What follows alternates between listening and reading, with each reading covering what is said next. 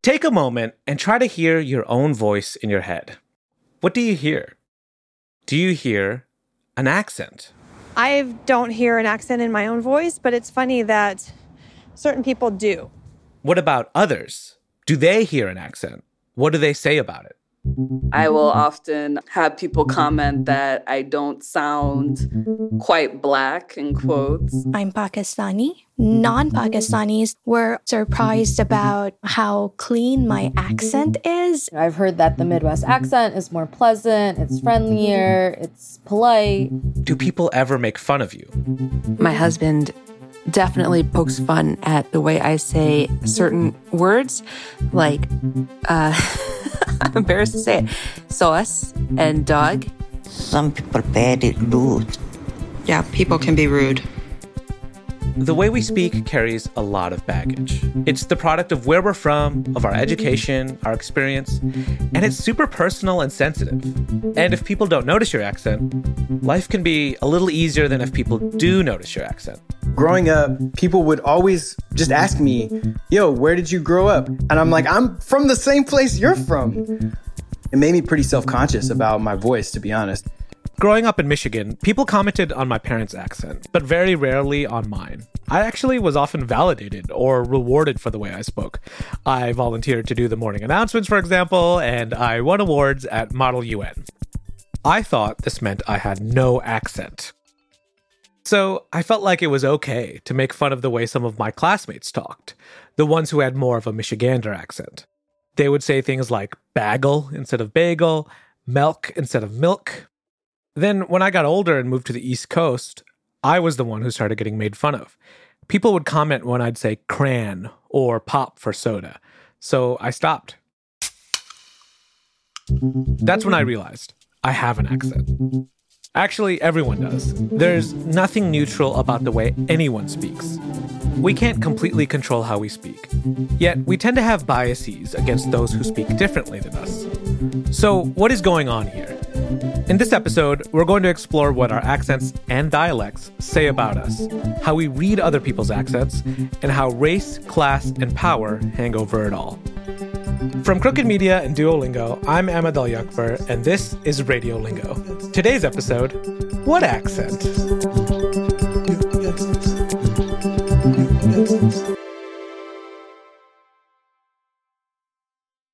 Accents are the unique way people pronounce things.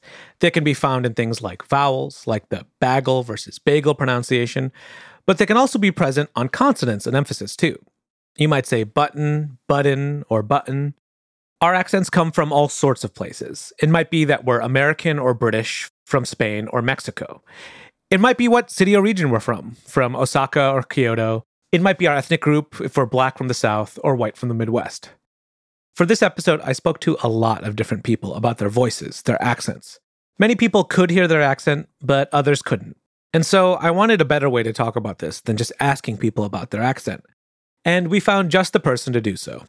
My name is Dennis Preston, and I'm a professor of linguistics at the University of Kentucky. You prefer Dennis and not Dr. Preston?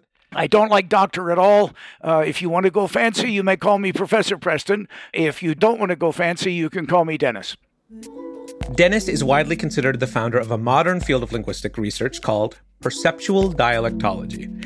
I know that's a big phrase, but it helps us understand a bit more about the way we speak and our dialects.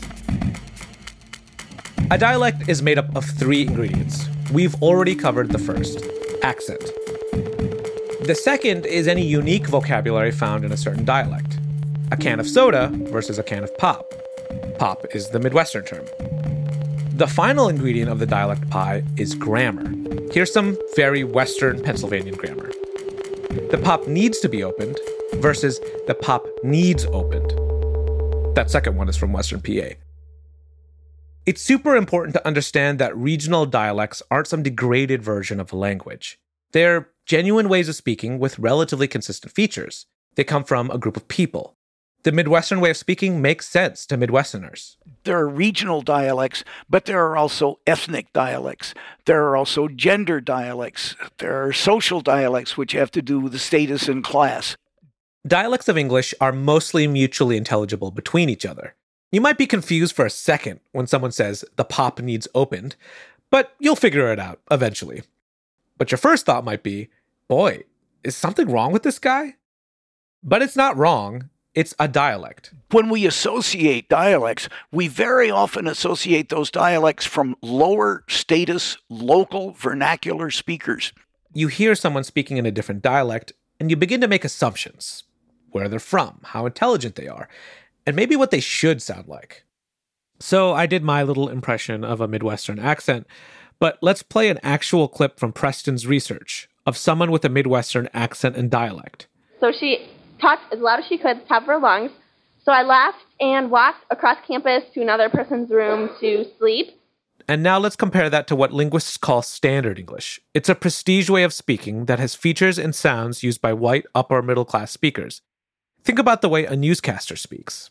This is a story about a little boy falling in love with a puppy. So how do you compare the two speakers? Did you think the newscaster clip sounded educated, whereas maybe that Midwestern sentence sounded kind of like a yokel, less educated? That's the bias that we hold. This also happens to Southern dialect speakers in the US. Dennis says that he, as a Southerner, often challenges people's expectations. So I'm from Louisville, Kentucky, and I sound like I'm from Louisville, Kentucky. But very often, when I talk to people, they say, well, you don't sound like you're from Kentucky at all. And I say, what the hell, you want me to sound like the Dukes of Hazzard or for an older generation, Little Abner? People assume a professor of linguistics should speak with a so-called Standard English dialect. We are expected to engage with Standard English when we interview for a job or communicate in professional settings with customers. And when we violate the norms of that prestige dialect, people can get mad. People don't just believe there's a good English and believe there's a bad English. They believe it in spades. I mean, they say, nothing makes me angrier than to hear somebody say X. Or I lose it when I hear people say this. Or sorry, I want to puke when I hear that. I mean, people have visceral reactions to language which does not suit their standard. Standard English was what I deluded myself into thinking I spoke in high school. It's what we're nudged towards in language class. But the truth is, basically no one in the US actually speaks the Standard English. It's not very standard at all. The idea that a Standard English exists for spoken language is just a kind of absurdity. Some people have nostalgia, like every parent does, says, oh no, kids are taking English to hell in a handbasket, just listen to the way they talk. And of course, this happens every generation. Plato, by the way, said that about younger people in Greece. So, how does Dennis Preston study dialects and people's perceptions of other ways of speaking? He researches everyday people, like you and me. And one of the methods is as follows. So imagine Dennis hands you a map of the United States with regions, borders, and states. He asks you, where do people who speak most differently than you live? You might take your map and circle New York, the South, Texas, New Orleans as places where people are speaking differently than you, if you're not from those places. Then Dennis asks you, how would you describe them? You might say something like, Southern people are polite, New Yorkers are rude. By doing this exercise, Dennis finds all sorts of interesting judgments. Hick, hillbilly, talk funny, speak through their nose, South, yahoos, Yankees, and sometimes they write descriptive phrases. One of my favorites is a South Carolina young woman, and she wrote Northern, scratch and claw. So scratching and clawing, of course, is a nice kind of Southern stereotype of the North. Y'all are not laid back. You don't sit out on your front porch and have iced tea or whatever it is. You don't say, come around and save me sometime and stuff like that. You're running, working too hard, and you're not friendly to one another. Where do you think we learn these prejudices about the way people speak? Oh, they're the prejudices of our speech community. They're the prejudices of the people we grow up with. We grow up in a community, and in the same way that we grow up in religious or non-religious belief or whatever we hold about those things, then we hold the same things about people, and those people things extend to language, and there we are. There is no such thing as language prejudice. It doesn't exist. The only thing there is people prejudice. Let's take, for example, the contraction ain't. And it's always been your experience that people with less education say ain't, which is not true, but it's always been your experience and your belief. Then pretty soon, you don't even have to go to the people anymore. You can just say ain't. Oh, ain't is dumb. Or think about a posh British accent. You hear it in movies all the time to signify that someone is smart or authoritative. Now, there's nothing inherently more authoritative about that accent. It's just an association Americans have with Brits. We think we can tell a lot about a person's social standing based on their accent and dialect. Now, what about where I'm from? It turns out Dennis has done work on dialects in my home state of Michigan. So I asked him what people thought about their accents and dialect there. They say, nope, we just speak standard English. We're good old upper Midwestern speakers. And some of them even go so far as to say they don't have a dialect. This was exactly what my classmates who I made fun of would say. To my ear, they had strong Michigan accents. But they believed strongly that they were speaking standard English. Dennis has seen this over and over in his studies. So another great thing that we've done in perceptual dialectology is to do some experimental work which shows that people don't hear their own and other voices very well. My good friend and co-author Nancy Nijelski at Rice University says this is when your brain messes with your ear. You have a prejudice, a stereotype about the way a person should talk. And then you play something for them, and if it doesn't match it, their brain will adjust their ear. The most famous example in Nancy's early study from years and years ago, that people from Michigan could not hear their own vowels. They couldn't recognize them as what they said. In other words, they mentally could not hear the difference between bagel and bagel.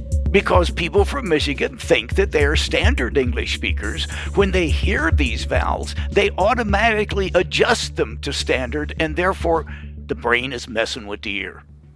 My classmates in Michigan, mostly the white kids, they weren't able to hear their own accents. They thought they were speaking in standard English. So me telling them that they were speaking kind of funny triggered a reaction in them. The same reaction Dennis mentioned. No, we speak good English. And I think some linguistic insecurity which previously wasn't there, and you're partly to fault. You making fun of these little local white kids for the way they talk. Can you tell me what you mean by linguistic insecurity? Is this a technical term? It is a technical term, and my definition of it is that you have anxiety about not having the linguistic resources to do what you want to do with language. So if you're around your home folks, you never have linguistic insecurity because you have the linguistic resources to do all that you want to do.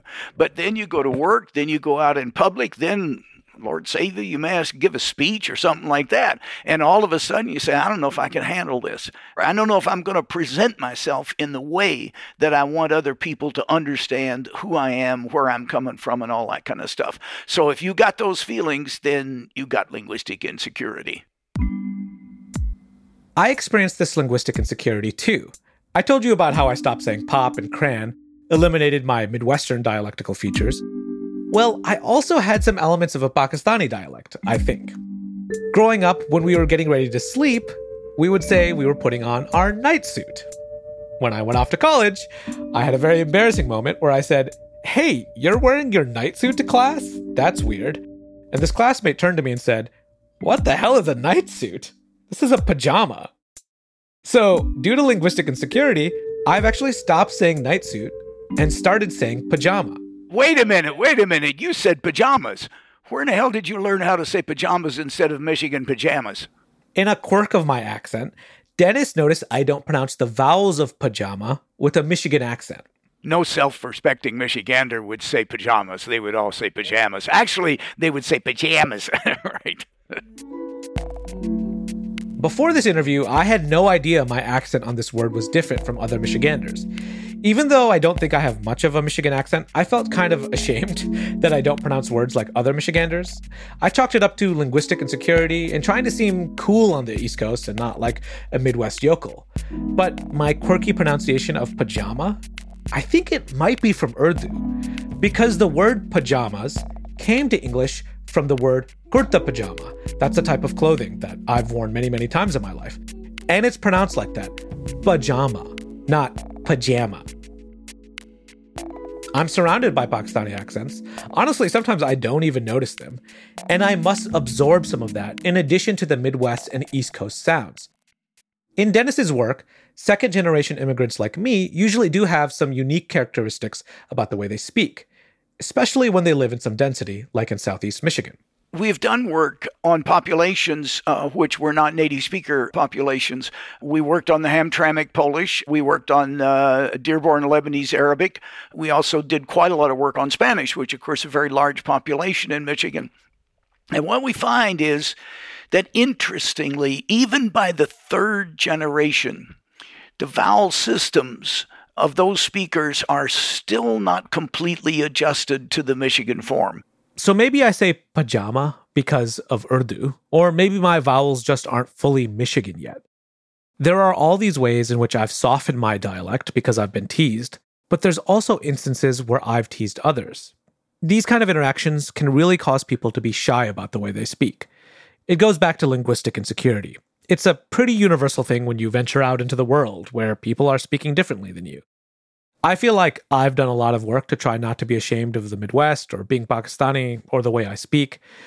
And then whenever I asked people about their accents for this episode, I was stunned by how much shame people felt about their accents. I also wondered if this happens in other languages and what that looks like. So I asked someone from the Crooked office who speaks a lot of languages, Inés Sainz de la Maza. She's the assistant to Radiolingo's executive producer. Do you have an accent when you speak Spanish? Yes, I do. And you're aware of that? Yes. I'm aware of it because people have told me, and it's people who speak Spanish, more specifically from Spain, that I have an accent from Madrid. And it's the pijo part of Madrid, as we would say in Spanish. Hola, ¿qué tal? Si quieres, podemos hablar de lo que quieras. Just, I'm curious, does that accent say anything about the person that you are? Does that make sense? Like my Spanish accent? It's rich people. Yeah. It's the rich, preppy part of town. That's what I speak. I also asked people outside the office about their accents in other languages. I speak Chinese with a Taiwanese accent. 我讲华语的时候, So when I speak to Mandarin speakers from outside of Taiwan, they will inevitably say, "Oh my God, you sound so Taiwanese." My Syrian friends make fun of me all the time that I have this very exaggerated Damascus accent when I speak in Arabic. I grew up learning Chinese from my parents and speak just like them. 今天没时间吃饭. They're from Shanghai and Suzhou, China, so they have accents from those respective regions. 请慢一点说. I never realized what those differences were until I started taking Mandarin Chinese classes. And I had to sit down with the teacher, and she explained to me that I was speaking with this accent. The subtext of all these stories is that having an accent or different dialect can make you feel self-conscious. When someone comments on your accent, it makes you feel like you don't belong. You sound different. It can create linguistic insecurity, and that sucks. But it's something we all experience to some extent. Even beyond that, though, the lie that there's some proper way to speak. It can be weaponized to perpetuate existing inequalities and prop up racism and classism. Our next guest has some ideas about that. Who decides what's proper and correct? It's just about which one's given power in a social situation and which ones are not. That's after the break.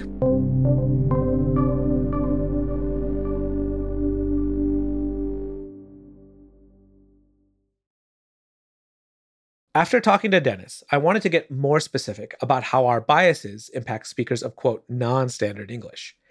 I spoke with Dr. Rachel Elizabeth Weisler. Rachel is a postdoctoral scholar in psychology, linguistics, and Black studies at the University of Oregon.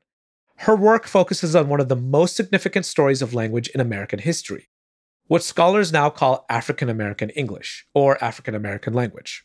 One of the hypotheses of how African American English came to be is that Black people were brought from the African continent against their will to the United States through the South. And so you have this language contact situation that happens between the people in the South and the United States and these enslaved peoples. Often, when two groups of people who don't speak the same language come in contact, a new language emerges so they can communicate. Rachel says African American English emerged out of that history, but it's not the same African American English that it was when it was born. No language is, including Standard English. So when I think about English, I don't think about just one English, right? There's a spectrum of Englishes, world Englishes, and those change over time. We don't sound like Shakespeare and things like this. Similarly, African American English, or AAE, has also evolved from its earliest days, and it's evolved in different regions. People speak differently in New Orleans than they do in Detroit or Houston. People that first were enslaved and brought to the United States sound very different in the slave recordings that we have versus the way that Black people might sound now in the United States, and even within the Black people that are here now, depending on when you came to the United States, depending if you're a second generation West Indian American, Haitian American, and things like this. All of these different ways of speaking as a Black individual in the U.S. will vary.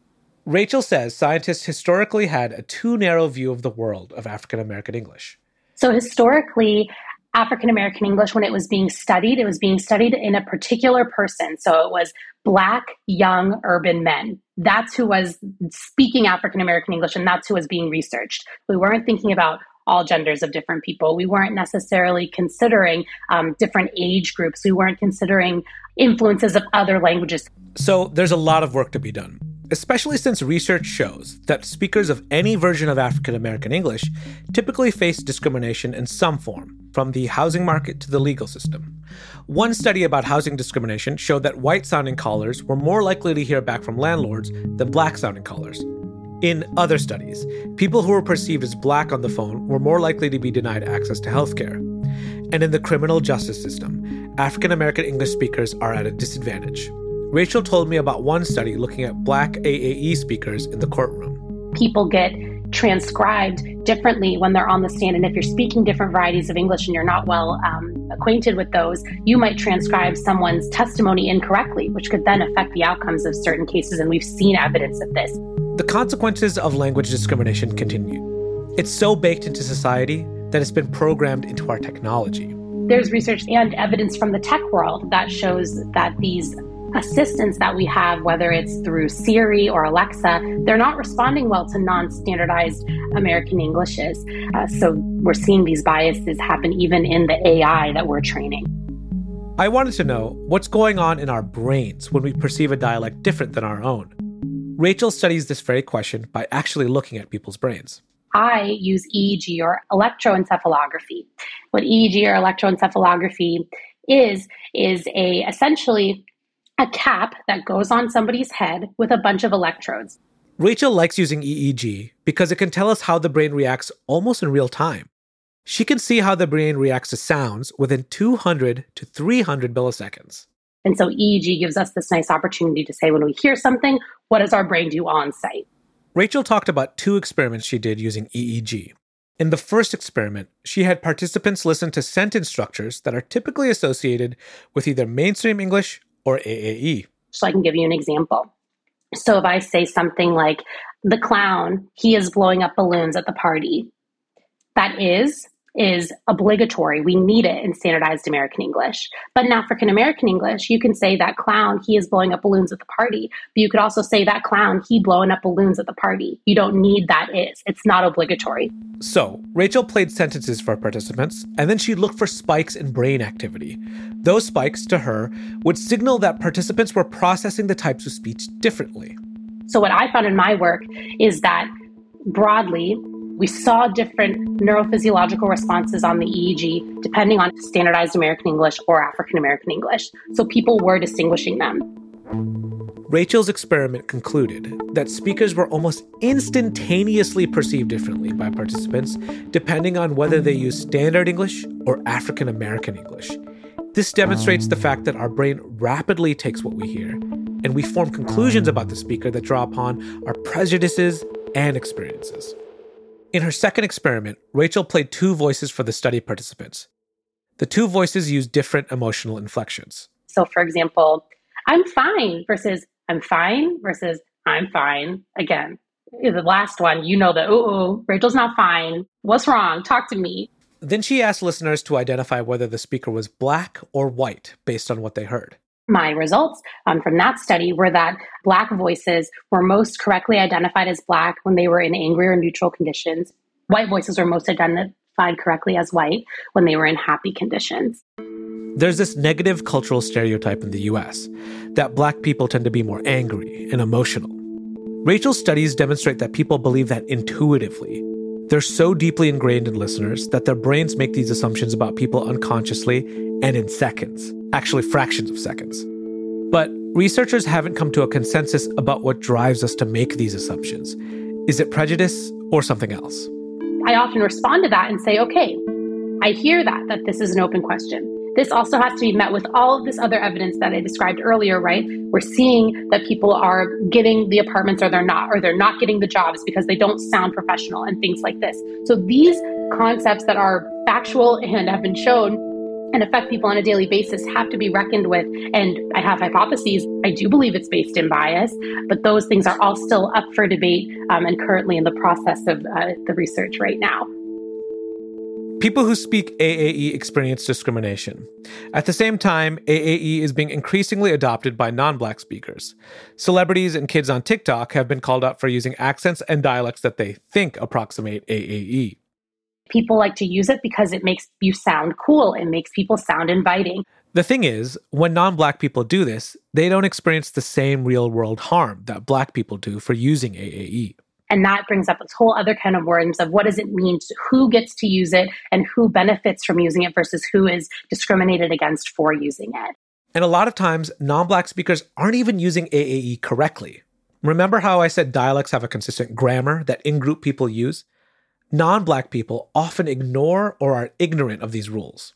When I teach students, I'll often show them tweets and say, look, this person used finna, but they used it in the wrong structured space. How would we correct this sentence to actually be grammatically correct? And things like this, right? But is this an example of a natural way language changes? What do you think about the kind of Gen Z argument that this is just the way we speak now, that non-Black folks have natively are incorporating, because of the internet, African-American English? How do you feel about that? So, I mean, it is not unusual for anything about Black people to be appropriated by the mainstream, whether it's hairstyles or music or clothing. And of course, language falls right into that. And so to that argument, I say, people are appropriating and they'll continue to do so. And Black people will continue innovating and continue being on the forefront of linguistic change. Variation and change are the natural state of language. People have strong feelings about the way English ought to sound, what ways of speaking sound funny, and what ways sound good. We have this immense capacity to learn about others via language, but we also have biases that we must work to overcome. The best way is to learn about others' dialects, about their grammar, about the sounds they make that are uncomfortable for us. There are no good or bad ways of speaking. Maybe, just maybe, I'll start saying pop and cran and night suit again.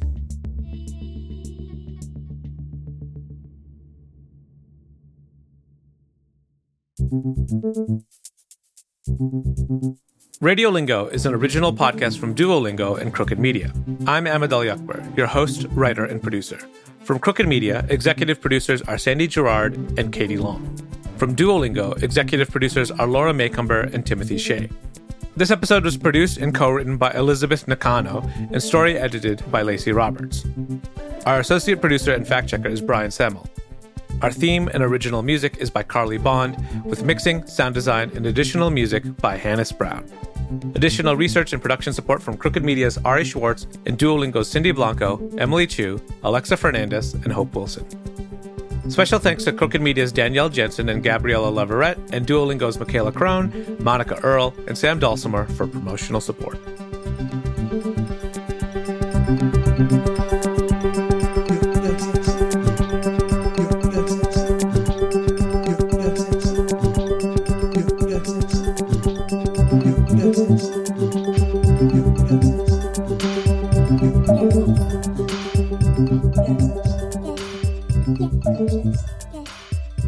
Yes.